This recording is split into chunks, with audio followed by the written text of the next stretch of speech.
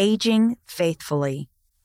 Stories That Bind Us Together by Christy Monson. We can strengthen our families by sharing examples of faith and courage, past and present. As I have grown older, my position in my family has changed. Once, I was the young mother corralling a group of active children into the sort of organized chaos we called home evening. Now I'm the grandmother, sometimes in the midst of family events, and sometimes in the background. I've moved up a link in the chain of life. I have loved 2 preceding generations, including my husband, who are now on the other side of the veil, and I adore 2 generations currently on the earth, plus a few great-grandchildren from the generation coming after that.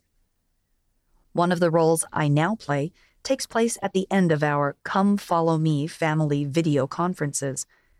As an extended family, we use an online game program to help the cousins get to know each other and to help all of us remember or get to know our ancestors. As we have done this, I have realized that not only do our temple covenants bind our family together eternally, but so do our shared stories of courage and faith. Inspiration from the past. I believe that each of us has a story of faith and courage to share.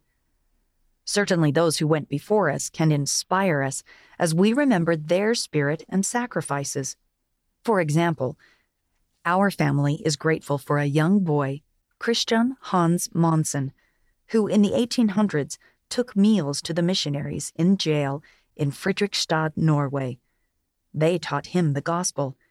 He secretly let them out of jail, and they baptized him in the fjord one starlit night. After he joined the church, his father threw him out, but he made his way to the Salt Lake Valley to raise a righteous posterity. We are also inspired by the story of Joanna Christine Larson. During their trek to the Salt Lake Valley, her pioneer company, led by Brigham Young Jr., encountered an engulfing prairie fire. After they offered fervent prayer, a small cloud on the horizon became a thunderstorm that doused the fire. Inspiration for today. I feel a great depth of gratitude for these faithful, courageous souls, but I'm also humbled by the valiant spirits in our family today. So, I decided that at each one of our family meetings, I would ask 2 of the grandkids to share their testimonies of faith and courage. Not only does this inspire the rest of the family, but it allows those who share to take a few minutes to see how God helped them through a tough time. Here are 2 of their stories. Our granddaughter battled thyroid cancer as a young teen. She said, "Heavenly Father guided me, especially during my week of radiation isolation. My testimony and my little dog Daisy pulled me through." When a young convert found herself without home or family, the missionaries brought her to our daughter's house. We have taken her in as our own and look on her as one of us. This delightful young convert said, "I have learned that even when I was scared, I can do hard things with Heavenly Father's help." She blesses us with her loving, cheerful attitude. In my role as a grandmother, I have learned once again that there is much we can do as parents and grandparents to strengthen the links in our eternal family chain.